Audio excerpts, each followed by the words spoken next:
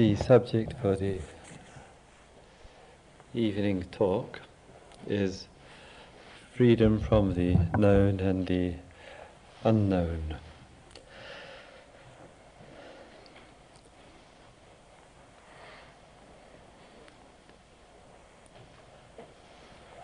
I remember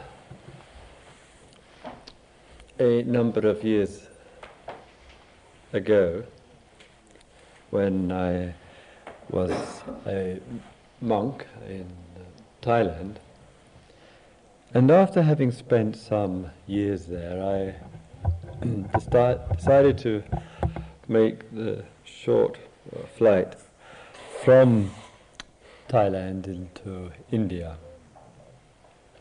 And I had been already once to India before and was reasonably familiar with the country. And I recall travelling on some of the trains in India.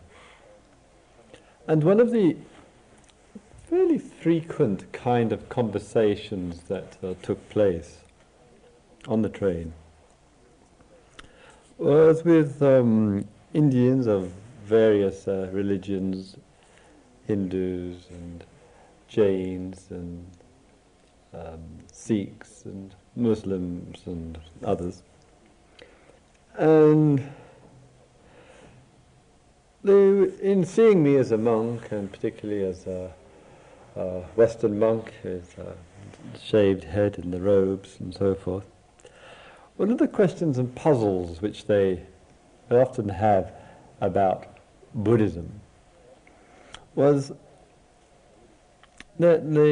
of the fact, let us say, that there is no God, with a capital G-O-D, in the religion anywhere. And they, as well as Christians who I would occasionally meet there, would find it very difficult to comprehend and understand a religious life without God in the centre of it. And not only without God in the centre, without God whatsoever. And so it was very difficult for these people, religious people, and some of them deeply religious people with deep faith in God, or perhaps what they would describe as an experience of God, for them to comprehend and understand religion in which the word God or the equivalent simply never arose and was never referred to. And it kind of reminded me from time to time when in the monastery in the centre, where I engaged in vipassana meditation, that a number of times some missionaries, Christian missionaries, would come and call in, and they would be going about their work of endeavouring to convert. And of course they would see me and make a kind of direct line for me if they saw me in the grounds of the monastery. And I think possibly, and certainly in a number of cases, to rescue me, that's what they... and felt that I had kind of gone on the wrong way, and I had got lost, and therefore I was in need of being saved. And I remember from time to time when they would come to meet and to talk, it's as though from the standpoint of language and communication, we were living in two different worlds. And I recall too one time the missionary who was from Sweden, he said to me, I have a direct telephone line to God.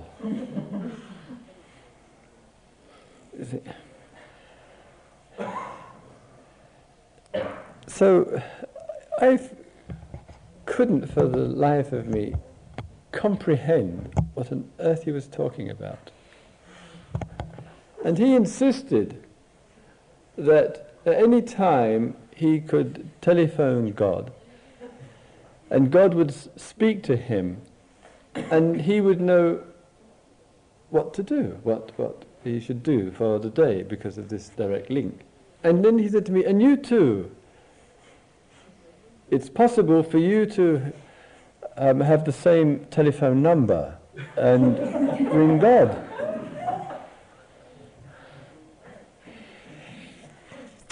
So then I would speak to him about awareness and looking at the relationship to life and the projection of thought. And he would look at me and think, what's he talking about? So there was one with the telephone,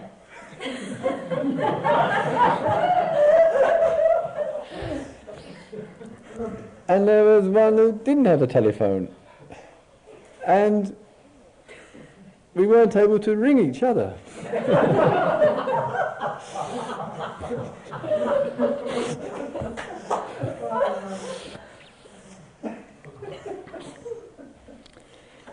So one sees, here's the situation in life where one person reports and experiences in one way, and then another does it another way, and there may not be any connection, any cooperation, any meeting, yet in this case both would profess at least to be involved in, concerned with the expression of the religious life.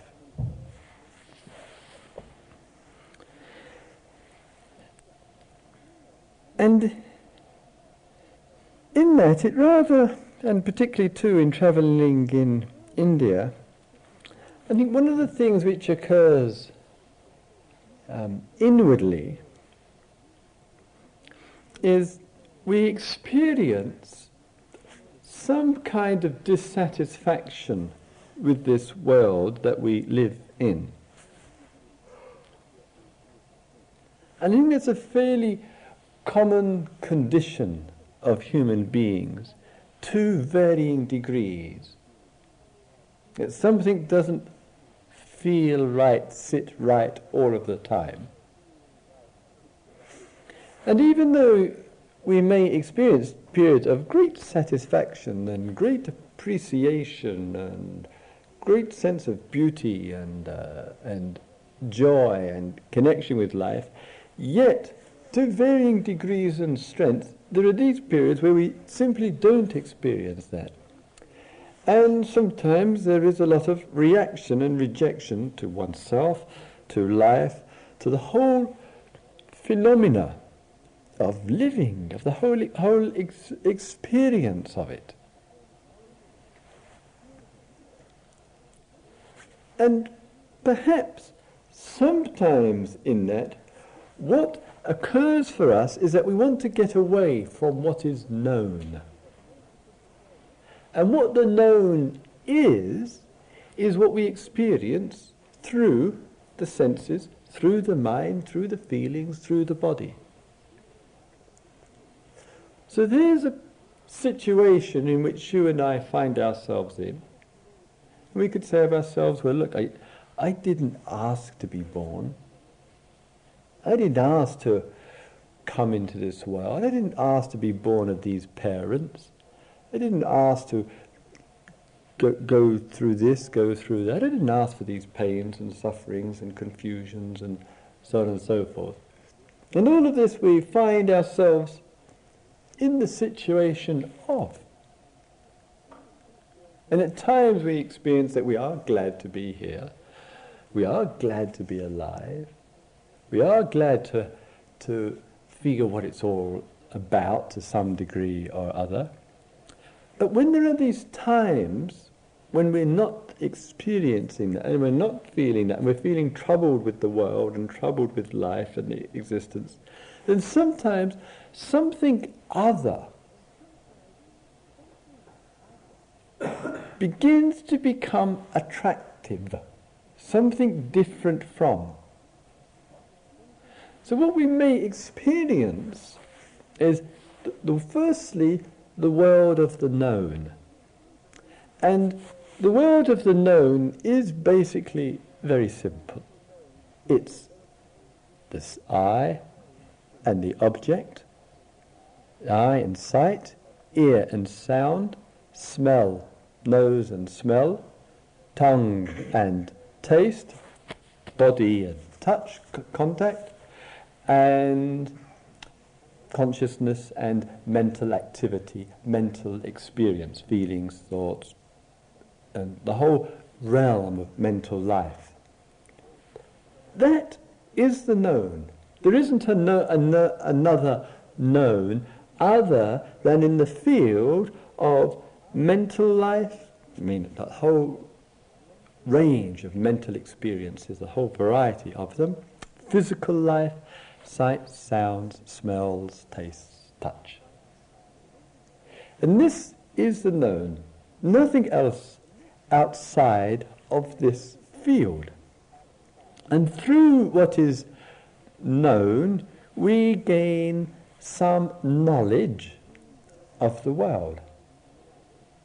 Some of this knowledge that we gain, and experiential knowledge, instinctive knowledge, conceptual knowledge, emotional knowledge, some of this knowledge we find in our way of living in the world really helps us to live well, to live intelligently, to live comfortably and easily. But what we also find is that we have accumulated, with regard to the known, a wide variety of knowledge and experiences and patterns which we begin to recognize actually are not helping us to live in the world. Setting ourselves up in conflict with the world, conflict with existence, conflict with each other, conflict with oneself. And so here's our situation as a human being, engaged in working with the known, some of it appreciative and valuable and helpful and ethical and considerate and wise and intelligent and appropriate, and some of it, in spite of what we might like it to be, just not helping anything, anybody, anywhere, either ourselves or the world. And this situation we find ourselves to some extent working with, and to some extent experiencing from one day to the next.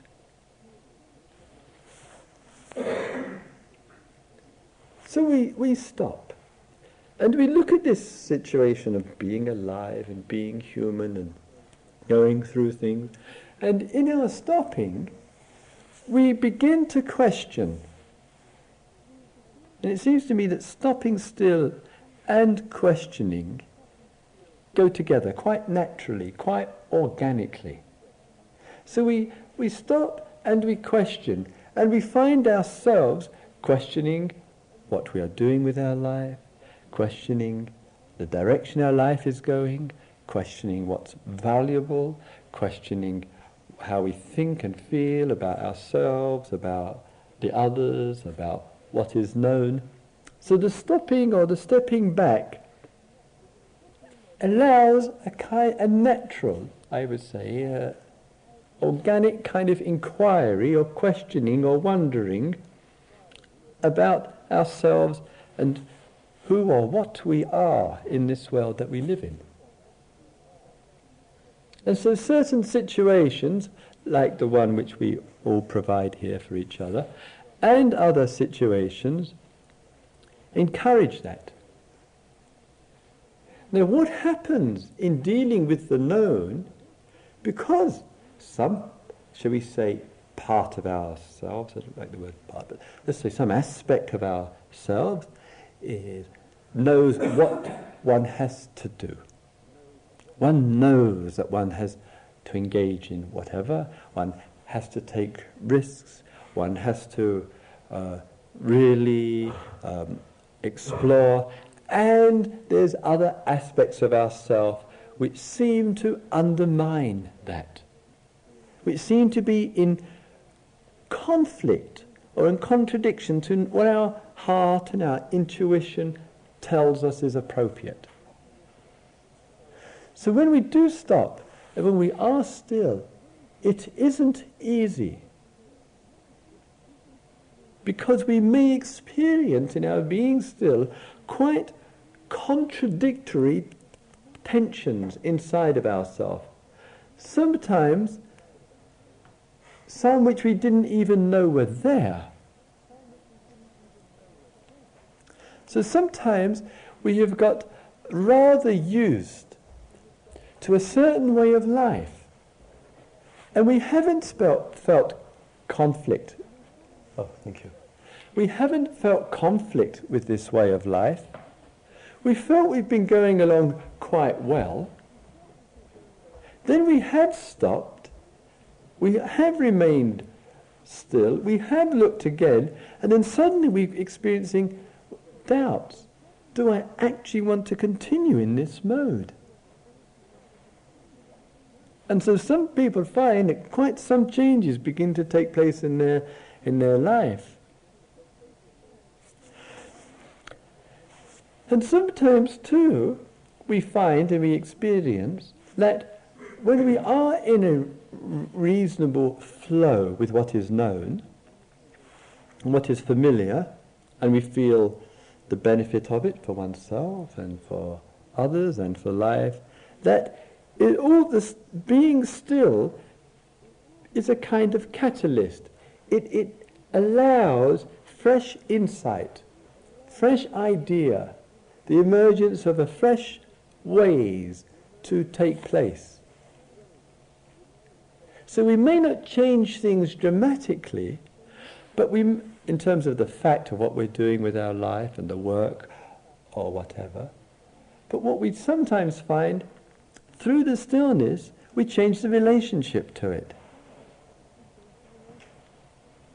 And we begin to look at the situation quite differently.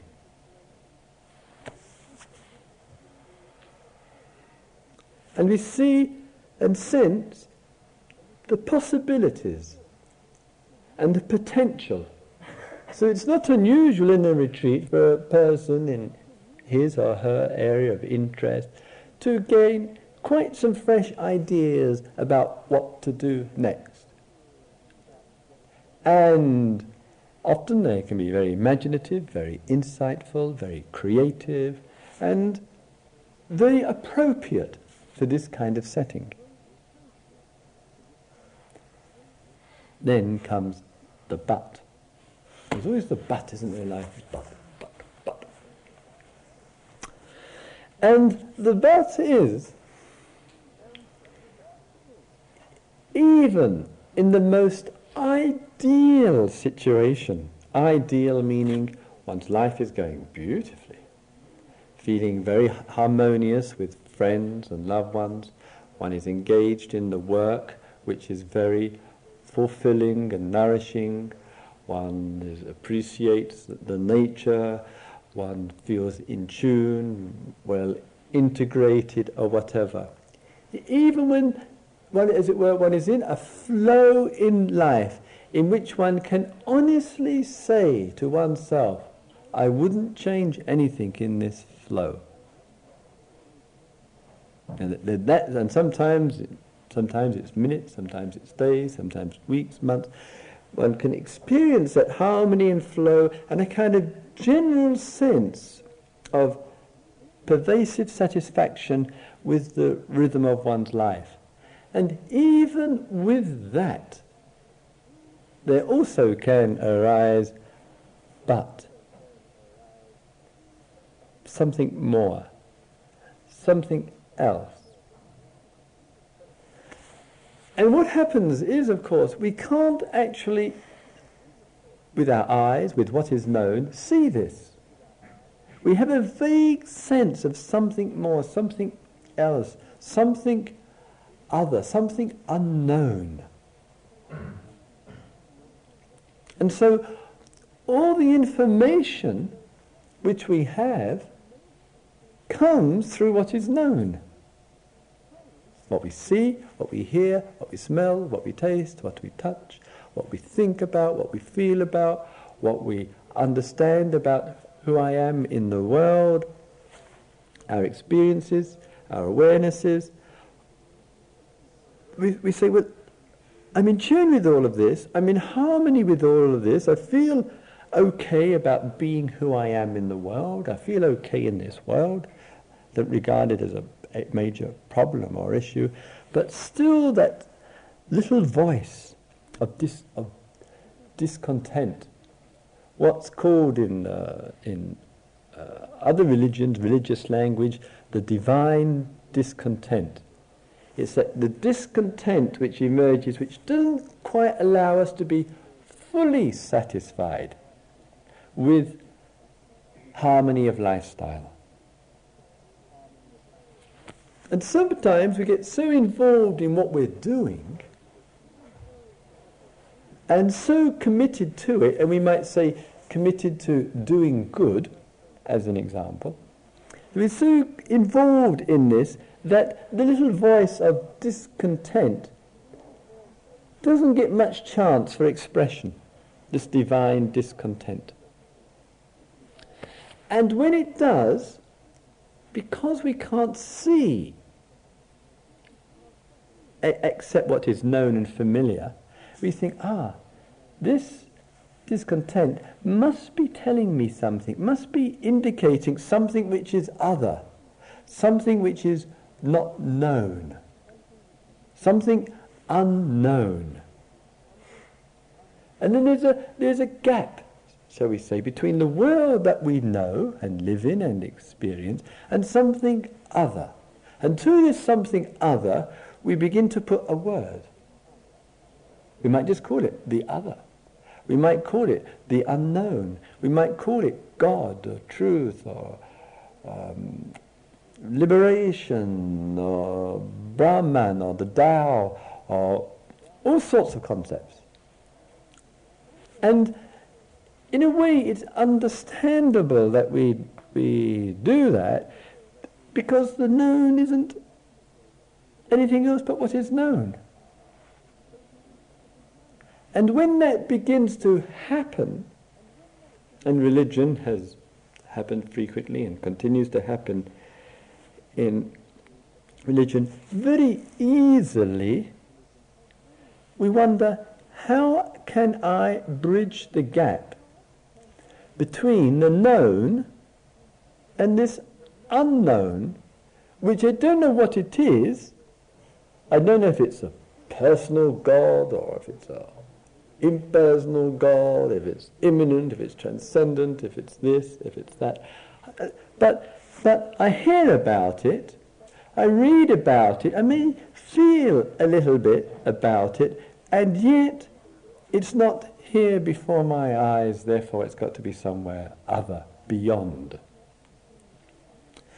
And what happens in the gap that gets established through this, that to some degree the world is not quite so important. And this other, this truth, this higher, this God, this Allah, this whatever, becomes more important in my thought and in my idea, and the gap between this other and this world can get bigger and bigger and bigger and bigger and bigger. And so it's not unusual in the religious life for a person to believe implicitly and totally, it seems, in this other, and leading a life which doesn't really concern itself with the world and the state of the world. And in the more extreme cases, this other, in the name of this other, tremendous violence can be perpetuated on the planet. Because the gap has got so big. And there's the contradiction or the conflict between the known and the unknown. And sometimes when we experience experience this gap and view from the point of view of a gap, then someone comes along and this someone says to us, I have the key to this beyond, this unknown, this truth, this God, this enlightenment, this transcendent, or whatever. And so then there comes all these various gurus and prophets and saviors and mediators and this and that, as it were, who claim and who say, well, I come in here and through me or through this system or through this, then you will come to this other, whatever it is. And then one has, which goes along with this, a number of people, I'm just giving description of what occurred, a number of people who say, I've had this experience of this other. You can't take my experience away from me because this experience is of this other and therefore there is this other because I know it, I feel it, I've experienced it, I've been saved, I've been enlightened, I've been born again, I'm realized, I.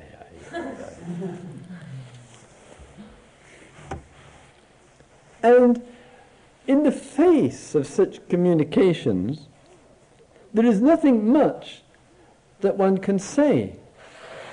But what one does sense somewhere, that there is a gap.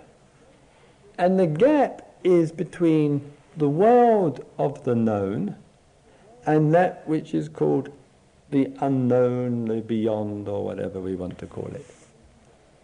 And I wonder whether we have to live with such a gap.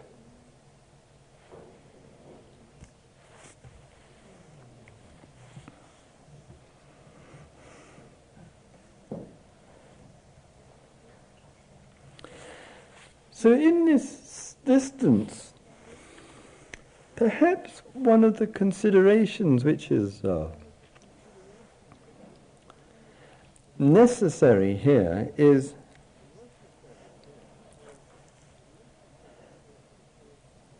can I take the risk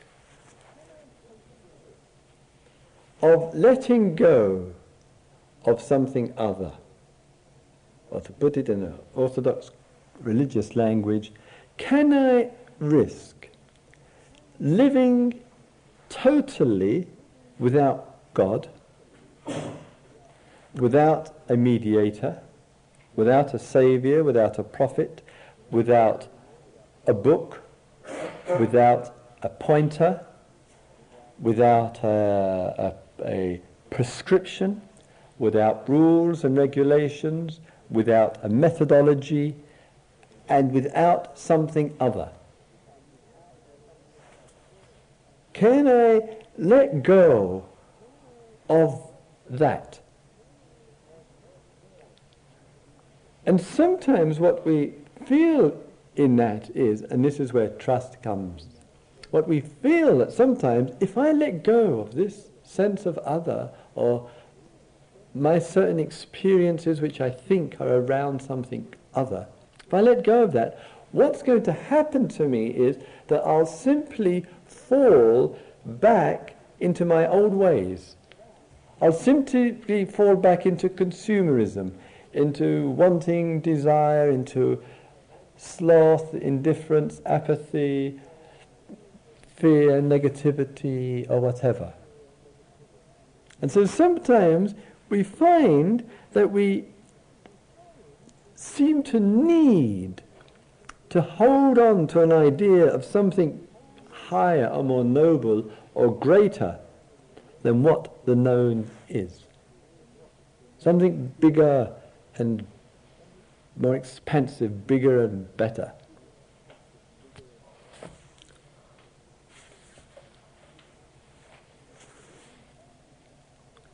And so one finds sometimes almost a two-way traffic here.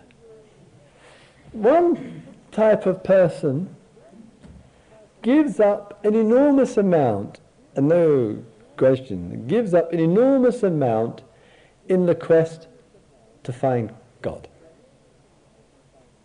And people make tremendous sacrifice, go through tremendous risk, and there's a long history of women and men in this world who have made enormous sacrifices to find God.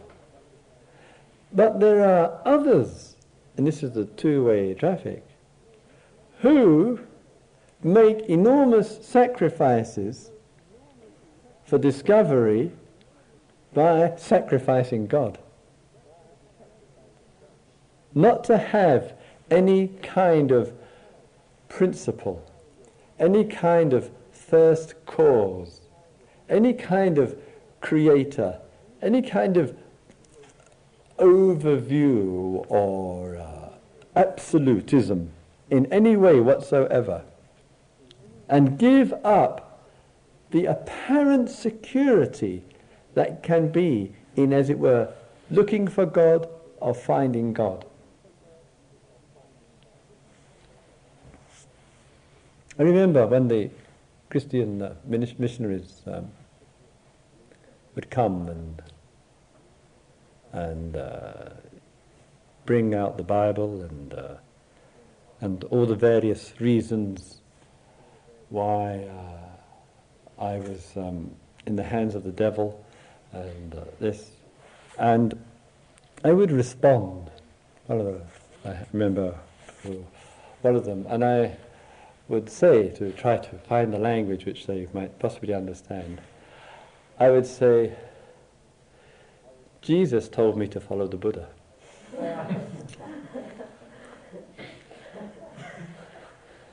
Now that was very difficult for them.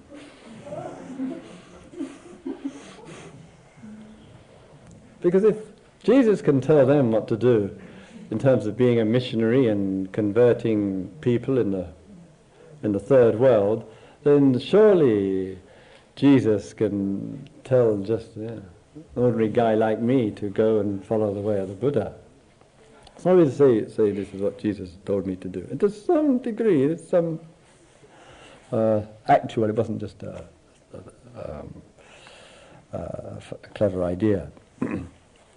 And so there's this situation, as I say, of two-way traffic of letting go of, and one way or another, that perhaps what we are exploring, and this is where the faith and the trust comes in, is looking again at this whole relationship to the world. And in looking at this relationship to the world, then one doesn't really have much of a model or a reference point. One can't really turn to a particular book or teacher or teaching or whatever and say, well, this is what you do.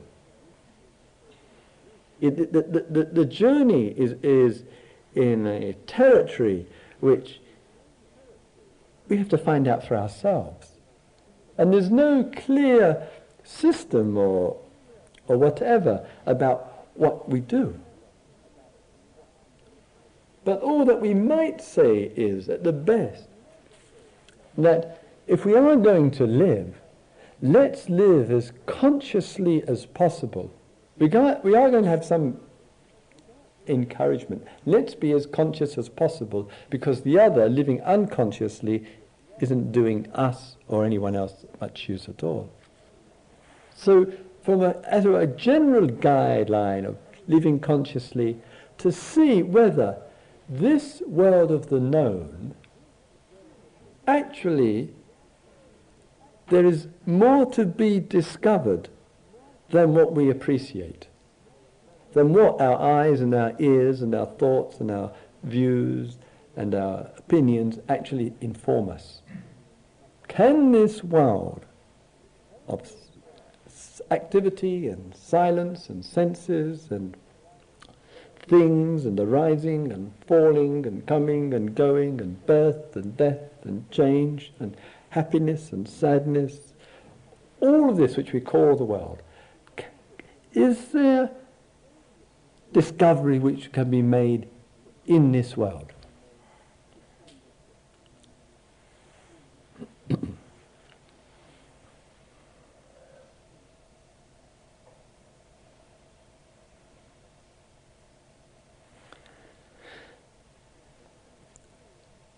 And so what we see, what we notice and talk about is that frequently when our looking at the world, from a conventional view of our looking at the world, what we notice of the world is that it seems like multiple number of different things. When we sometimes think of the world, we think all the different sounds, the different objects, the different thoughts, the different feelings, the different bodies, the different experiences. And see, this world, this universe, seems to be full of different things. And we are one of them.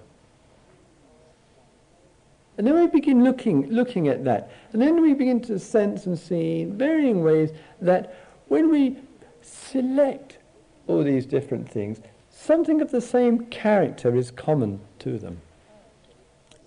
When we take out something, it seems to appear in time, stay for a time, pass in time. Some of these things we say, this will last longer than me. And with others we say, I will last longer than it, or him, or her, or that, or whatever. And so the way we live in the world is some things will last and some things won't last either. That goes first, or I go first, or we both go together. But sure as sure, life is coming and life is going, and this is the way it appears. And taking it so simplistically as that, it doesn't really sound good news. Because there is the coming and there is the going, and sometimes with the coming and the going, sometimes in our investment, we're very pleased about it. We can't wait for the end of the sitting. Why? The knee hurts. We're very pleased that meditation is over. We can't wait for the end of the day because the horizontal posture is so attractive. We can't wait to get out of the house because the outdoors, etc., etc.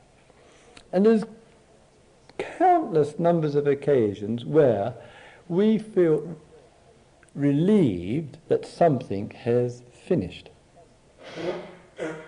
It's not joy, it's relief. And then there are many other situations which we experience when something is over, we're very sad about. We're very depressed about, very unhappy about. And so that we notice that in our everyday relationship to the known, the way when things are changing or not changing is what really affects how we are. It's got to do something around changing and not changing. And if you think and reflect on any situation in life where it's regarded as a problem, where it's thought of as a problem or an issue, when you look at it, and when I look at it, it's got something to do with the way I feel and think about it in terms of it's changing or it's not changing. And one might say that's without exception. So here's this world that we're experiencing in this way, and this world, seen just in this way, not surprisingly, becomes too much to handle, so the sense of something out of this world seems infinitely better. Hence the birth of religion.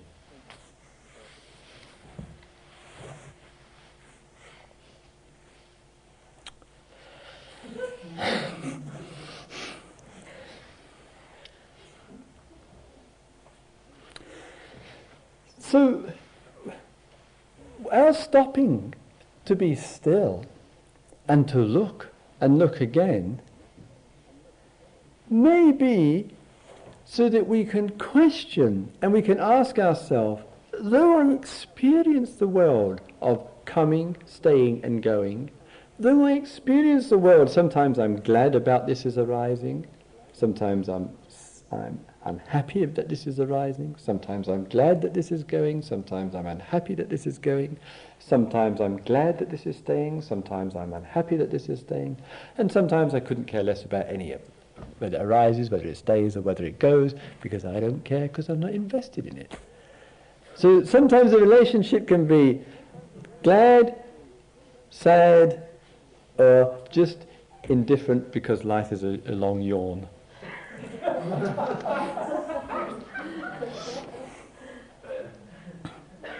So one wonders, one asks and one questions, is there the potential and the possibility to perhaps see whether this is really the truth of life?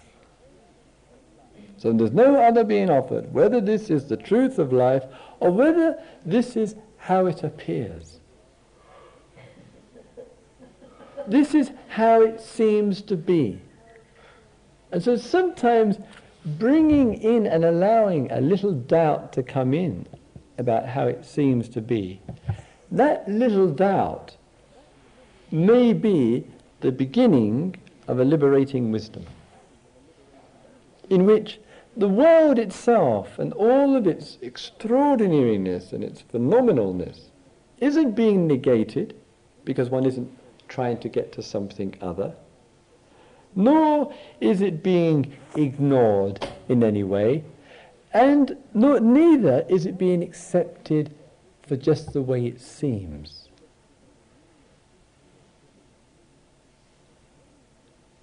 And I think when we can begin perhaps to sense that we're not rejecting, yet not taking on face value, then there's a possibility to see completely afresh. And this seeing afresh, this rediscovering, let us put it like that, this rediscovering there ends all dissatisfaction. Finishes it.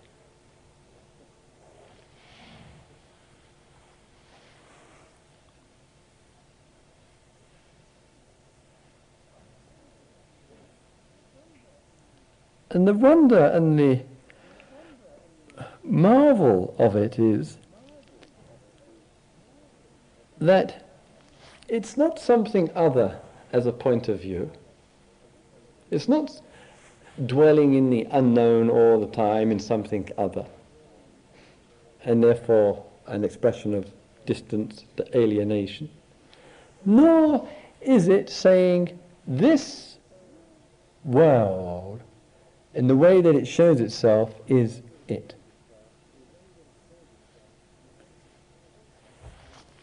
And perhaps a clue into all of this is that appreciation, that sense of the dependent nature, which knows neither beginning nor end, neither arises nor ceases, neither comes nor goes, neither starts nor finishes, nor has any middle. And perhaps in or with all this vastness, perhaps the freedom is as vast as the whole expanse of this dependent nature. And that, as was said previously, the birthright is freedom. The birthright is inexplicably with all this. And that we don't have to step out of it. We don't have to go somewhere else. We don't have to reject this. We don't have to believe in arising and passing as being the real way things are.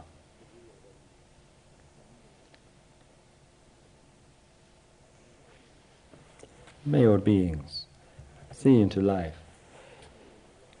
May all beings see into the nature of things.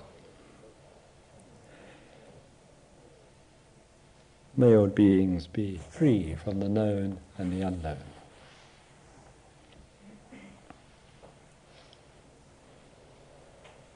So let's have a couple of minutes quiet period.